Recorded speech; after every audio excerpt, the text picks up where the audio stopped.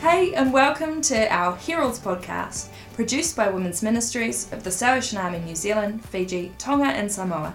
I'm your host Rosie Keane from the Territorial Women's Ministries Department. Join us each episode to hear the courageous stories of wahine toa, mighty women, to spur you on in your mission with Jesus Christ in the everyday. Psalm 68:11 says, "The Lord announces the word, and the women who proclaim the good news are a mighty army."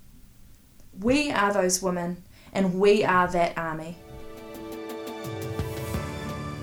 We're joined today by Ingrid Goodwin-Barratt. We're so excited. She is the editor of The War Cry. She is just an outstanding advocate for women. You might have read some of her articles in the past in The War Cry, just covered by the Holy Spirit. Ingrid, welcome. Thank you. Yeah, it's so exciting to be here. I would love for us to share together a little bit of our hearts for women. I'd love it if you could tell us what your journey has been like with the church and working with women specifically. Yes, yeah. Well, I guess I'm always constantly grateful that God has brought me where I have been given a voice and I am allowed to be myself and be a leader. I mean, I still feel uncomfortable using that word, but, actually be a leader, which is what God has put in me, and actually express myself fully as a person of faith, as a woman of faith, as someone who loves Jesus. So I was raised in the Brethren Church. I have a great grounding in the Word of God. I love the Word of God. The orthodoxy was that women should be silent in the church. Part of my journey was actually coming from what I was brought up with and really having to ask some big questions about what it means to be a woman and a woman of faith. So, for example, I'll say this, I actually even to this day sort of feel embarrassed that a friend of mine coming up to me and saying, we were both 14, saying, I really think we need to talk to the elders of the church because they're letting women speak and they're getting a bit slack, and come on Ingrid, let's go and talk to the elders about this. And so I was like, well, okay. So, I 14. got at 14, and so she went to the elders and she said, we just really feel that you're allowing a sort of woman to speak a bit too much. And I was like, yes, and I still feel embarrassed about that today. Obviously that wasn't who I really was, but that was what I was brought up with. And I think all of us in our faith journey, we assimilate what we've learned until we get to a point of questioning it. And for me, probably I started questioning it at that age, which is why I remember it so vividly, feeling really conflicted in myself, sort of going along with what I've been taught, but in myself feeling like there's something not right about this. I remember someone at school saying to me, do you really believe that women shouldn't speak? And saying, yes, I really believe that. Sort of that conflict within myself. And I think where it came to a crux was when I attended university, and in fact I started tutoring at university, and then I go to church on Sunday and I wasn't allowed to speak, I wasn't able to teach. There were real inconsistencies. I could teach Sunday school but I couldn't teach in the church. I could teach at a youth group but not in the main auditorium. I couldn't consistently live a Christian life. I would have to become very dualistic and separate my secular life to my spiritual life, and I didn't think that that's what being a disciple of Jesus should look like. So that's when I started seriously questioning my status as a woman within the church. I don't know how, if you're raised a woman in the Salvation Army, you feel, but for me the role modelling was very much that to be a valid, good Christian woman looked like you're an excellent homemaker, you a good baker, you're an excellent host, you got married and had children, and that's what made you a successful woman within the church. And I failed at all those things. I mean, to this day, I can't bake a cake. I'm stressing out because it's my son's birthday and I've got to bake a cake tomorrow. It's like hello countdown, the most stressful thing in my life. And I still feel like if I'm a real woman, I should be able to bake my son a cake. I didn't get married till I was 37. I haven't been very good at having children. I was not good at all the things that women should be good at in the church. So I felt a real sense of failure as a woman for a long time. So that really brought into my own questioning.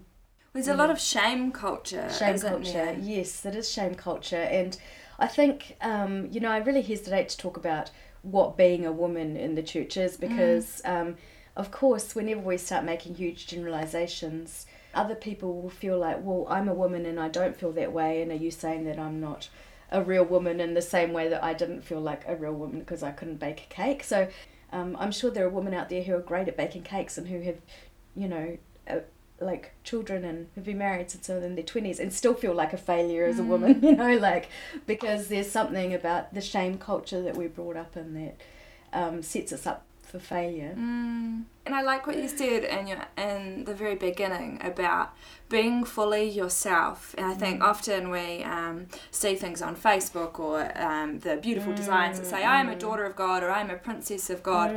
And yet the crucial heart of the matter all throughout the New Testament is that Jesus came so we might be children of God. And then out of that status and that fullness, we get to experience who we are. Because when you think princess or daughter, as you said, there are a lot of connotations about maybe outward dress or appearance or beauty or delicateness or whatever it is, or status or role. And yet Jesus came so we would be known by our relationship to God. Absolutely. Yeah. And I mean, probably one of the more remarkable things about Jesus was that he didn't seem to think along those gendered lines. You know, he did lift women up, and quite kind of maybe indiscriminately. He seemed to have a soft spot for women, and the Bible does go to the way to talk about the women that, you know, really broke the mold. And one of my favourite stories is Mary and Martha, because I always felt like a Mary in a Martha world. Like, I actually wanted to be the one sitting at the feet of the theologians, you know, kind of drinking it in. But certainly the church culture that I grew up in, women weren't taught to be theologians, study theology and preach and teach, and how to sit at the feet of Jesus and learn in a really deep theological way. So we're kind of put into this mold of gardening devotionals, you know, sort of at this, so we're kept at this kind of quite shallow level of spirituality. And the story of Mary and Martha, actually people think it's about whether you're a doer or a beer.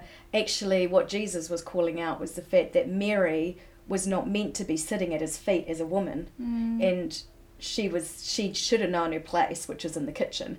And Jesus said, no, she's a disciple, she sits here too. I read a quote the other day that said, from an author who said, we limit women to their bodies as a cage and then vilify them for gilding the cage over and over and over. Absolutely. So I love what you said about the poverty of understanding, that women are sometimes separated off either by negative stereotypes or hostile environments that are largely male dominated, so women feel uncomfortable by sexual harassment, by religious or theological misunderstandings that mean women are siphoned off with that poverty of understanding. So we do the best we can with the little we have, and sometimes even that seems like not enough, so the sphere of home becomes the woman's domain. And yet, as you said, where Martha was doing the sphere of home, which was the woman's domain, Jesus was inviting more of her, and he loved Martha and Mary. And in fact, I think that story is another example of how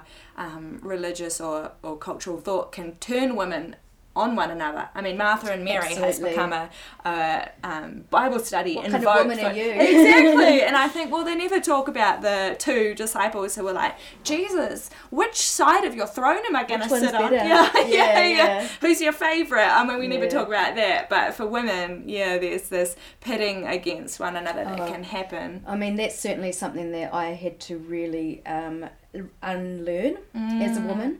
And for me, I mean, I love actually being a woman, and I think one of the great gifts that we can give the world is our ability to have authentic, vulnerable friendships. Beautiful. And I think the enemy would want to take that away from us and actually pits us against each other. So there's this underlying of competitiveness. So I love this Alanis Morissette song that says, did you just say she's amazing? Surely we both can't be amazing, you know? And I love that because there's something in there like, we can't both be amazing. But that's not true, you know? I love, in my early 20s, I'd never really had a truly affirming female friendships. Wow. And when I came to Wellington, I just met this group of godly young women, and I was really suspicious of them at the time because they were so over the top with their praise and encouragement, and I just thought, who are these women? But actually I drank it in, and I learnt from them actually what true female friendship looks like. And we have literally, I mean, I've literally had my best friends wipe snot off my face as I've been bawling my eyes out, you know, and develop that kind of friendship where we just celebrate each other. And since then, I've really made a commitment to myself that I will not compare myself to another woman, that I will celebrate another woman. And I think that's what, like, godly feminism is, that we lift each other up. I mean, I love the whole concept of manaakitanga, in that when we lift someone else up, we're all lifted up. And I think that's actually the heart of female friendship, the gift that we can give the world, is that when we lift each other up, we're all lifted up, you know. That's beautiful. Scott and I bought, so Scott's my husband, we bought some underbed storage. This is going somewhere. Underbed storage from the warehouse the other day. And there was like 30 litres and 60 litres, and it's great. We found out he has 30 litres worth of socks, about 72 pairs. Unbelievable amount of socks. I was thinking, as you've been talking about all these gifts and abilities that you have, and all the capacity you have to learn, to love. You've spoken about coming from a movement who nurtured you in so many ways, that as you moved to the Salvation Army, you had the freedom to fill up on the learning and the teaching, the preaching and the writing. Coming to Wellington, having these friendships which filled you spiritually, like Jonathan and David had that oneness, didn't they? Ruth and Naomi in the Bible, just this oneness of spirit. And it made me think that each of us has the capacity, the 30 litre, the 60 litre, whatever it is, capacity in our spirits that God has made us for. And sometimes we only get to 15 litres or 3 drops, and the world can say that's enough or that's a waste. I mean, there's a really amazing book called Why Not Women, and we'll provide a link to that in the comment section. Women, and it said that there was a Jewish saying, to teach a woman the law is like pouring honey on the Torah. Like, it's a waste of time, you know. There's this kind of, and I mean, hey, the Christian church since has said way worse things, but often we can limit the capacity of women, even though God has made us for this expansive, beautiful living. It makes me think of the widow in, is it Elijah, when the widow in the Old Testament she had nothing, and she'd helped him, and she says, you know, like, what are we going to do? We're going to die. And he said, go and collect all of these deep capacity 30-60 litre from the warehouse that didn't have it then. All these containers from your neighbours, and she just went and did it. And then he filled everyone that she had. Like, the oil did not run out, and she sold it, and she was set for life, I think. I think often, I mean, you know, that's the way faith works, as we all know, that we step out and God fills. But yeah, I've in a very real way as a woman had to step out, because deep down, I've always wanted to get married. I've never been someone who sort of didn't want to get married and shirked off those kind of like cultural expectations. I always have come under those expectations, and I mean, that's partly why I'm so passionate about women, because if anyone was ever vulnerable to feeling bad about their body, bad about themselves, coming under the beauty myth, it was me. I mean, I have had to explore all that and deconstruct that, because I was and still am so vulnerable to that, wanting to be the beautiful girl, wanting to be marriage material, wanting to be meek so that I won't be too challenging to the guy. And I do remember at one stage very much God calling me into this church, a youth church, where I was literally the oldest one, and saying to God, if I take this step, I'll never get married. There's no one there for me to meet. I'm going to be a female leader, the only female leader at that church. Wow. I'll be the oldest one in that church. Well, that's it for me, you know. If this is what you want for me, you want me to be a single woman, and I minister to women for the rest of my life. Well, okay, God, you know. And I actually felt God saying to me very strongly, look, it's okay if you want to stay in your safe place, but you'll be blessed if you step out. Wow. And so I said, okay, God. Like, most times I've actually said okay to God. I've done it kicking and screaming, like, ugh, you know that I know better, and this isn't going to work out, God. You know? I hear you. But did it anyway. And, the freedom. I mean, I just went to a place where I could be myself. And out of that came, like, such a blessing, because it was going into, like, a wide open space where I could be who God had called me to be. But first of all, I had to actually allow God to take off the shackles of expectations I'd put on myself. I wonder if the idea of real woman, being a real woman or a real man, if you've ever heard the phrase, no true Scotsman. So the saying is, no true Scotsman would ever. And so the definition or the conditions of being a true Scotsman are so ethereal. They always change. There is no true Scotsman. So it's a little bit the same for women as, a real woman wouldn't, or a real woman would. Well, I am no less or more real than I currently am. Like, you touch my skin, I'm real, like I'm alive. And it's when you read the scripture that says, for we are not fighting against flesh and blood, but powers and principalities and rulers of this dark world. And I think there's something in that the checks and balances of a real man or a real woman are actually these powers and principalities and rulers that we're trying to obey because we think it'll keep us safe or it'll give us status. Yes, and I love what you said, casting off the shackles, and it made me think, I wonder if it's the same about being a wife as it is about being a woman. In some ways we think, one day I'd like to be married, and you don't know who it might be, but this is what it should look like or will look like. But when you meet the person, if you do get married, you meet the person and suddenly it's not about being a wife, it's about being in a relationship with this person, and the wife bit comes like secondary almost, because it just begins to grow. And I wonder if it's the same before God, that being daughters of God, well, first of all, we're in relationship with him, and the real man, real woman, whatever else, that falls away, because as we build that relationship, the status, it just outflows naturally, and it's not something that we have to adhere to or earn or act our way into or out of. It's just God's the most important one. Learning who you are in God. There's a saying that the glory of God is man or woman fully alive. Oh, beautiful. And that's so true. And actually I heard something yesterday which I loved, and that was that the words for healing and holiness come from the same root. Wow. And so holiness, I mean, we are a holiness movement. We talk about holiness a lot. It's hugely misunderstood, and I misunderstood it as a young woman, because I thought holiness meant looking a certain way and acting a certain way. Holiness is the fruit of healing. So as you come into your fullness in God, you naturally become more like Jesus. He is a healer. So he's healed me of body disorder, eating disorder. He healed the brokenness that I had as a woman, and that leads to true holiness, being able to be you fully alive in Christ. That's beautiful. And that's a wide open space. That's not a narrow set of rules and regulations that we follow. That's a wide open space to be who God truly calls us to be.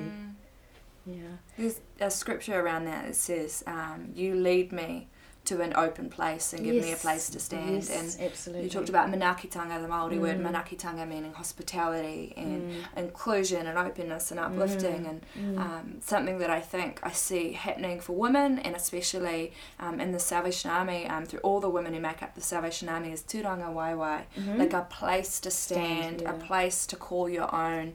I see women in our Facebook groups and communities Facebook page who will witness sometimes to our different women saying, I'm preaching this Sunday, or I'm doing this Sunday, and women from other movements and denominations will say, oh, I'm not part of the Salvation Army, but I wish I was, because there is a place to stand for us. And I think that's what we're called to, isn't it? As the cross provides us a place to stand where we had no place before. I mean, they say that when the Christian church started, people derided it as the religion of women and slaves. Yeah, absolutely. Because who had the least in society? Women who were less than slaves. And yet Jesus came, and longest theological conversation was with the woman at the well. The woman who said, Master, will you heal my child? And he said, I have come to the Jews first. Like, I can't give it to the dogs. I mean, it's this confusing scripture, and yet she says, strange. Even the dogs get scraps from the master's table. And it was this funny, joking, but serious theological exchange, and he was impressed by her. She challenged him. I mean, he was anointed for his kingship and his burial by women. I mean, that was the role of a prophet. I mean, Samuel went around doing that, and here are these women, the women meeting the disciples' needs with their own money. This wasn't the domain of women limited to a little circle. This was women bringing glory to God by being their full selves. Yeah, absolutely. Fully and that's alive. I mean, that's a very, very godly concept, and I think this is why I actually like to reclaim the word feminism, and sometimes I call it the F word. You know, like we do. I mean, I don't know how many times I've heard, and I mean, feminism is a little bit more back in fashion now, but certainly for most of my life, I've heard Christian women say, I'm not a feminist, but, and I'll be like, aren't you? Because do you believe that women are equal with men? Because that's actually a really biblical teaching, and that's what the heart of feminism is. You know, I think you could call Jesus one of the first feminists because he treated women as if they were equal to men. A radical concept. I mean, when you think back to, you were talking about, you know, sort of being able to be who you are. I mean, when you think about that woman breaking into the male domain and anointing Jesus' feet with oil, you know, like and Jesus like lapping it up and loving it and embracing her for it. And just, you know, the sort of gutsy nature of doing that. And Jesus he very deliberately lifted women up. And then Paul goes to say that radical thing, that men and women are equal, you know, slaves, you know, slave and free are equal, and, you know, we're all one in Christ. It's hard for us to grasp, like, what a radical concept that was. When we lift women up, men are lifted up as well, because men are also bound by cultural expectations. So, you know, if we lift women up and we give value to sort of classically feminine traits such as emotion and empathy, and actually we free men to be able to be emotional and show empathy. And I'm pretty sure that a lot of binge drinking is because men are not allowed to express their emotions, and we don't teach our men how to be vulnerable. I was actually given the reason why women shouldn't be able to speak in church is that they'd get too emotional. And there was no question given to, well, what's so wrong with emotion, you know? Yeah, and we all experience the same emotions. We do. But expressing them might be different, and you're right. So we become the gatekeepers of conservatism, and I really don't understand how it's happened. God is not bound by the church. If we are not doing God's work, He'll use people out there to do His work. Yeah. And so, you know, if the church is not going to step up and say, actually, women are equal with men, He'll use resources that are out there, and He did. He has, you know. He used culture to lift women up. But the problem is that when it becomes secularized, well, the grace of Jesus is taken out of it. And so it can become, a lot of people don't want to align themselves with feminism is because of this feeling that it's about man-hating. Hey, what we believe is that we're both equal and we're both free in Christ, and we bring our love to the table, our love for each other to the table, and we free each other. Both as individuals and at a systemic level, we free each other to be everything that God made us to be. Well, I love that Jesus instructed His disciples to be marked by their love for one another, and that greatest becoming the least, because it cracks me up how the disciples are like, which one of us is the greatest? Which one's going to be at your right and your left hand? Like, it's me. And I look at John the Baptist, actually, when he was baptizing people, and when Jesus first went down to the River Jordan, John's disciples said to him, look, that guy's baptizing more people than you. I was like, oh, for goodness sake, leave the poor guy alone. I mean, he wears hair shirts, everyone hates him, he's out in the wilderness. And then John says, he must become greater and I must become less. And it wasn't this fake humility or self-effacement, like erasing himself. It was this genuine, beautiful love and admiration on the deepest part of his spirit about who God is, about who Jesus is. And he's like, and I will become less. And then it says the disciples left him and went to Jesus. And I think there was just again and again, Jesus says, give your power away. I had a friend of mine recently say to me that growing up in the church as a woman who had very little power, there was no nuance in that message when people said, give your power away. And they direct the same message at those who held lots of privilege as they would to those who had almost none. And that for her as a woman in a movement that restricted a lot of her freedom in speaking, that she felt even more powerless because she said, I have so little power.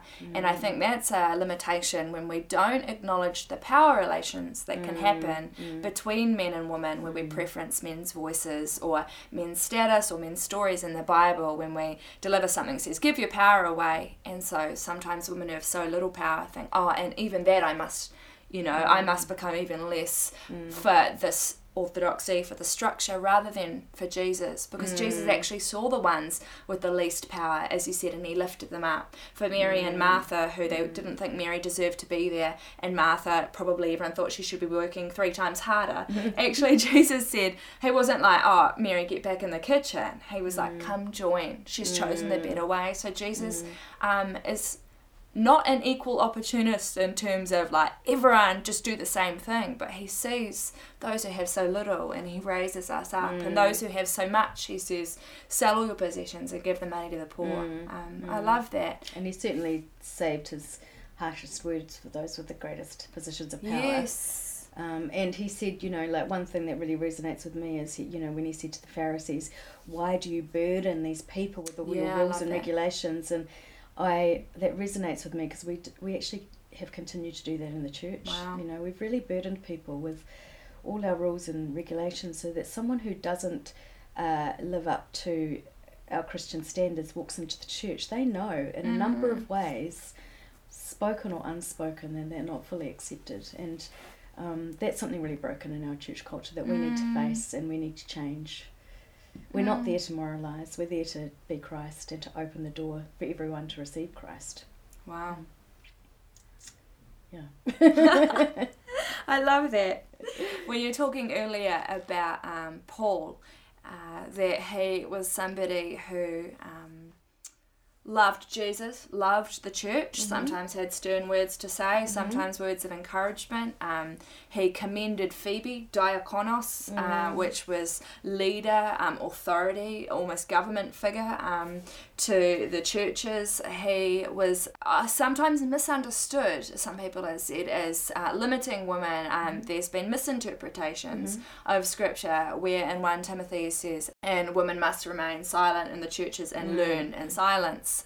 But actually there's some amazing resources out there that show this was never his intention, when earlier he was saying, and the Spirit of God pours out on whoever God wills, to teach, to preach, to prophesy, sons and daughters, and old prophecy from Joel will just, they're gonna be filled with the Spirit. There should be no limitations. Marge Mikowsko is a woman I follow on Facebook who's a theologian who, we'll post the link in the comments, has awesome exposition of each of these scriptures and the original Greek behind them. In fact, Paul's scripture was saying that a woman must learn. A woman should learn, and in soberness, not in sight. I mean, why would he say, let the Spirit flow, but women be silent? But in those days you didn't teach the women. The men had the serious teaching. The women had the little... That in itself was radical. That in itself was radical. Yeah.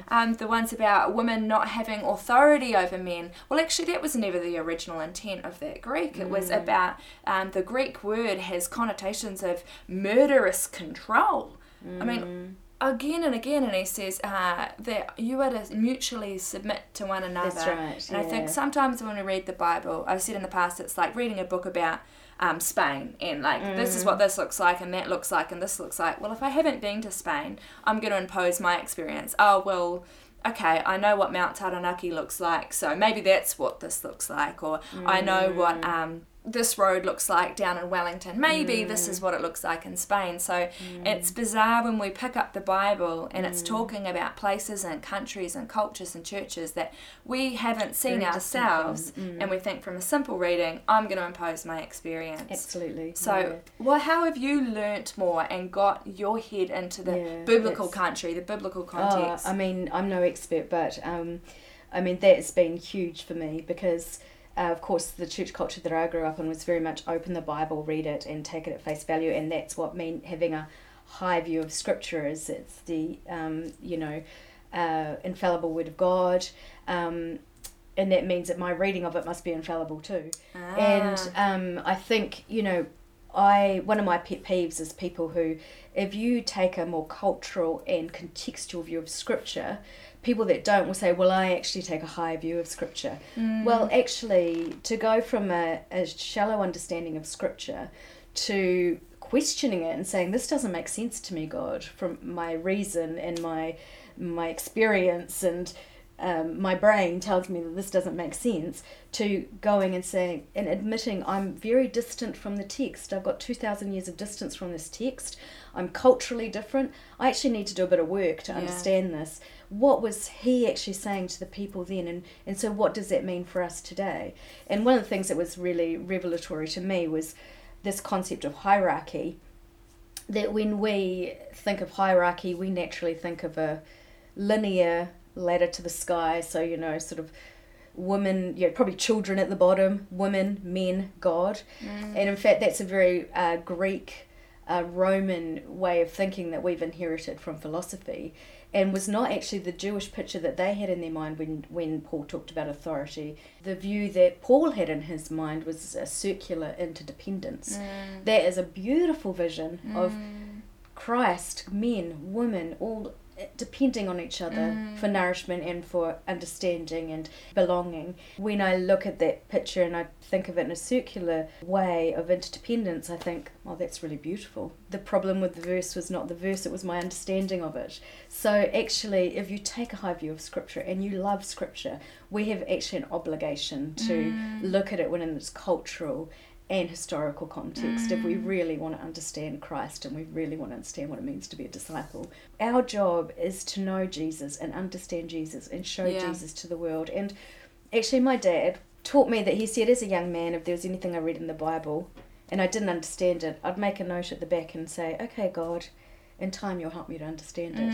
And that really helped me. When I read the Bible and there's something I don't understand, I'll think, okay, show me, God. And, over time, God will show you, through research and through using all the tools that he's given us, and not just revelation. He does give us revelation as well, but not just that, like using our brains and engaging with the text.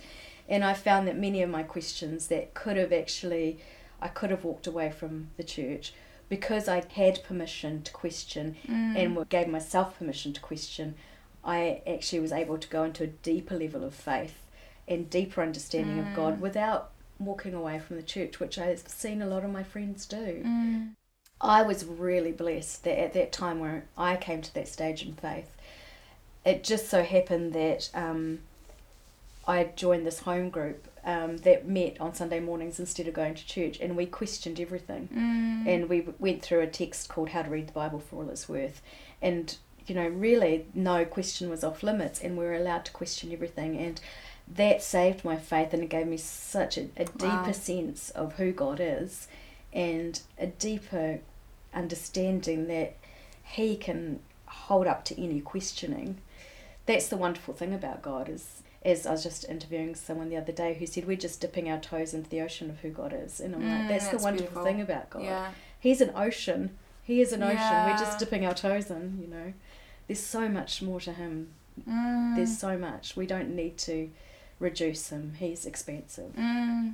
And I suppose most of us know people or Christian celebrities in a sense, or high profile speakers who the phrases stir the pot. They ask questions for the sake of agitation, and yet I think we are asking questions to better understand. Absolutely. And there's never a wrong way to do that, because we're not just stirring a pot, we're actually cooking something beautiful that will nourish our souls. That's right. That as we ask these questions, sure, it will agitate, but it's not that just we're doing that for the fun of it. We actually want more of who God is. And I think, you're right. If we're told that that's wrong, that to ask for more knowledge from God is sinful, or it's lacking faith. Well, actually, faith has been certain of what we hope for and sure of what we do not see. It's not sure of everything that we've ever been told. It's, well, I'm certain that God is good and I'm sure of who he is, but I need to know these things within it. And I love what you said, that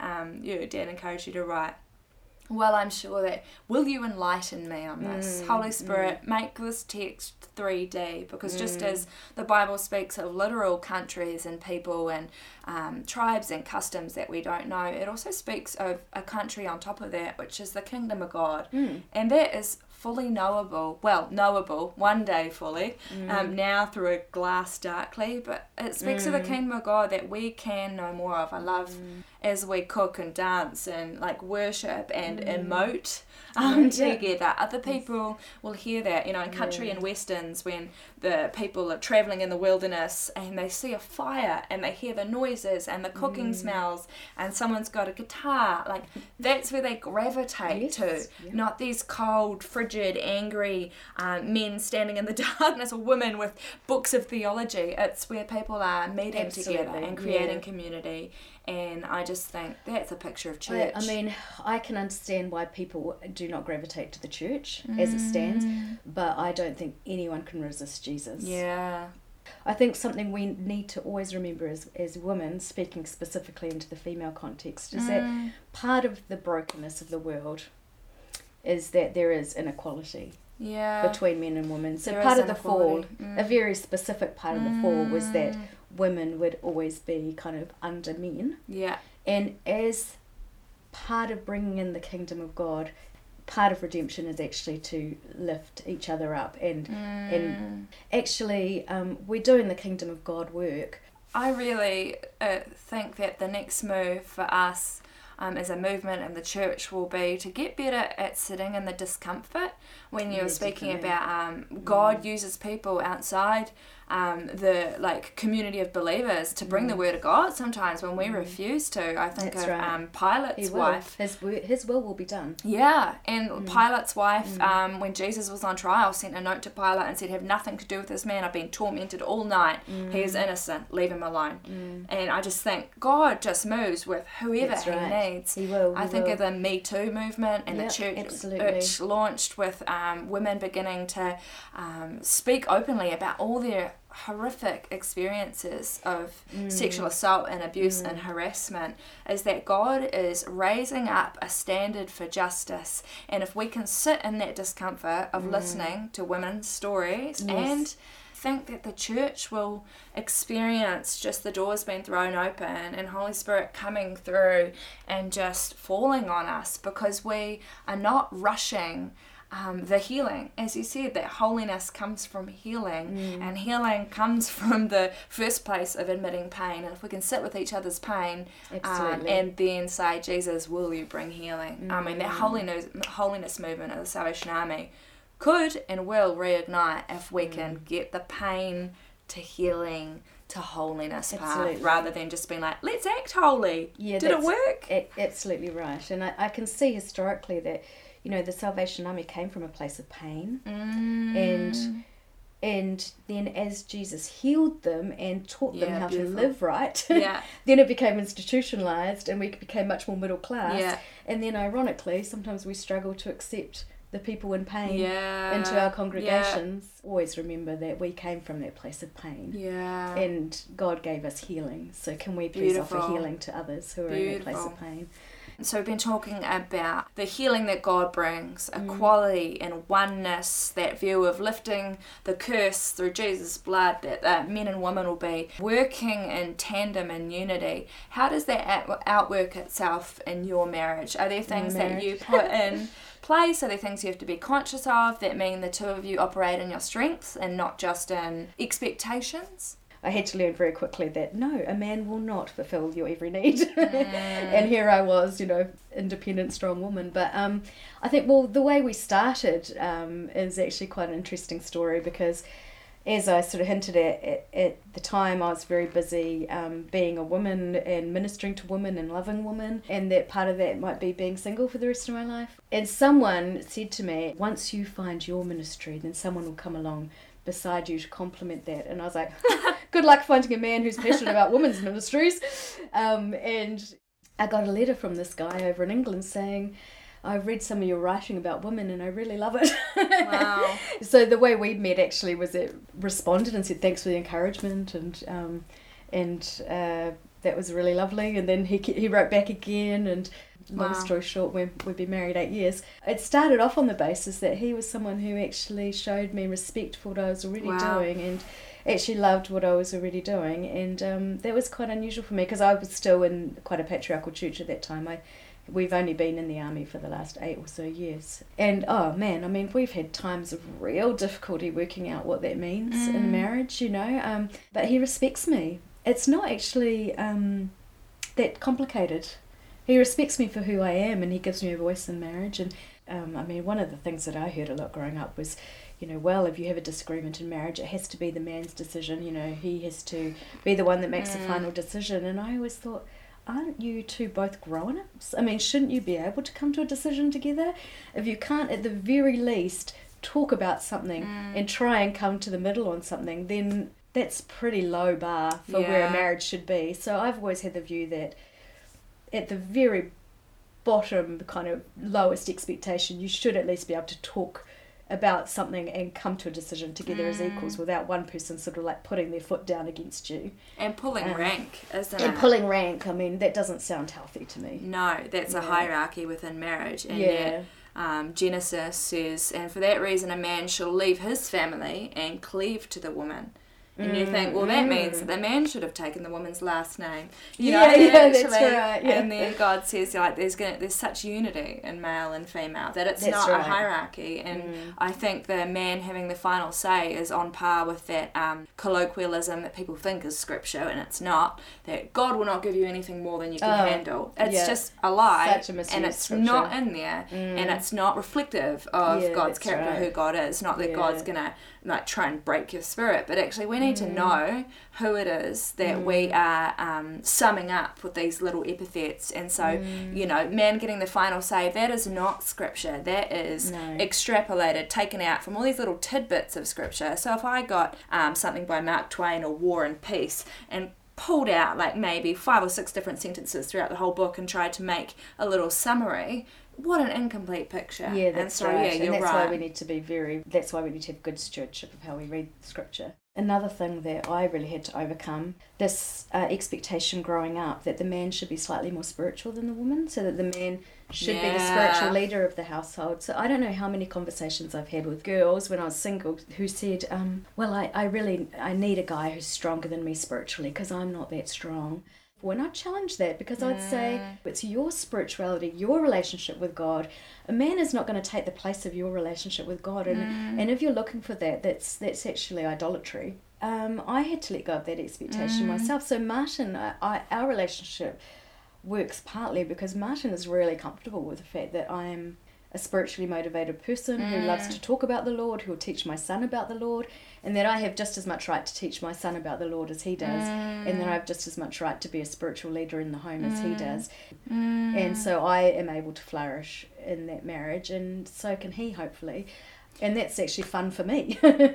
Well, that's taken from another epithet, which is man is head of the home. Yes. Not true. That's not scripture. That's right. If anything, that's isolated from, and the man is head of a woman or the woman. So not all women. It's a particular man is head of a particular woman. Who is that man? Who is that woman? And there's theology and this amazing, again, exposition of that scripture particularly that says this is not about boss, because if it's hierarchy, it was God is, also it means that God is then head of Jesus. How does this work? Are we talking about eternal subordination? But actually, the Greek root of that is source, or the beginning or origin, this beautiful flowing up. So God created man out of that. Eve was taken, a man, the woman, was taken out of, and then Jesus was the source. Because nowhere does Jesus say, I've got the final say over the church, so blah, blah, blah, even though God is the authority, and yet he provides the source. He came in and he came to serve. He didn't boss everyone around. He was the ultimate source, and I think there is such beauty to be found, not just in the role of, I am a daughter, I am a son, I am the wife, I am the this, but actually, like, I am the child of God. So who are you as my Father, Son, and Spirit? Right. Who are you as my mother? Who are you as this? There's this fullness, and I love what you said. What was the Ignatius quote again? The glory of God is woman fully alive. The glory of God is woman fully alive. I think that is just stunning. Yes. And again, like you were saying about, you know, sort of that hierarchy that we, like we mentioned before, that we bring a sort of very linear understanding of hierarchy, whereas the scriptural hierarchy is actually very interdependent. So that really helps. That's a really beautiful picture of marriage. Christ, man, woman together. Yes. Stunning. And that actually is the scriptural vision of marriage. And there's the 2 creation accounts in Genesis, Genesis 1, and then I think it's Genesis 3. In Genesis 3 it said, and in the beginning God made Adama, earthling. And then out of that, splitting the 2, then there was Adam and Eve from Adama the earthling. It wasn't good for Adama to be alone. That's so right. There's this picture of the one becoming 2, that in order when they get married, or that idea of cleaving or the fullness of the church, they come back together to be one in community. And I think there is a real loss that we have experienced in not following Christ's mandate to lay down the power, to proclaim freedom for captives, to allow all people to be fully themselves, to rebuke degradation or objectification or molestation and sexual othering of women. I think there's a new, fresh movement coming, and the Salvation Army has almost a beautiful holiness stain on us that we can bring more into the 21st century. Absolutely. Yeah. Oh, that's great, Ingrid. I think we've covered so much. We have. It's beautiful. So I would love to pray with you. Thank you. It's something I do with our guests. Thank you. My hands are like little ice blocks. Shall we pray together? God, I thank you that we are never more fully alive than when we are connected into you and in your presence. I thank you for the dancing joy that is Ingrid. She is like when you wake up on a Saturday morning with nothing in front of you and for the day, and you see like lights playing across the ceiling from being reflected on water. It's something beautiful and fluid, and it moves to this unheard tune, and that is the Spirit that lives and breathes within Ingrid, your Holy Spirit. I pray that you continue to anoint her fingers for battle and train her hands for war, that she would be a rallying cry to those who haven't formed their opinions yet, or who haven't fully understood your word, to look and listen and hear and taste and see that you are good, that you are good and you are righteous and you are just and you are holy and you are for the poor and brokenhearted. So thank you for Ingrid. Bless her family. Bless Martin. Thank you for this marriage based on trust and respect.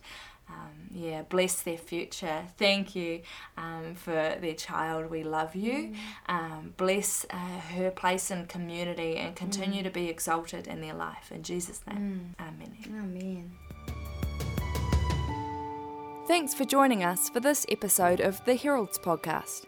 Join us for our next episode, where we talk with longtime Salvationist Faye Clark about the importance of processing our emotions through significant life transitions, the difference a good supervisor makes, and how having appropriate conversations make us a better community. We would love to keep the discussion going. Head on over to our community on Facebook and Instagram and look for this episode's discussion post to join in.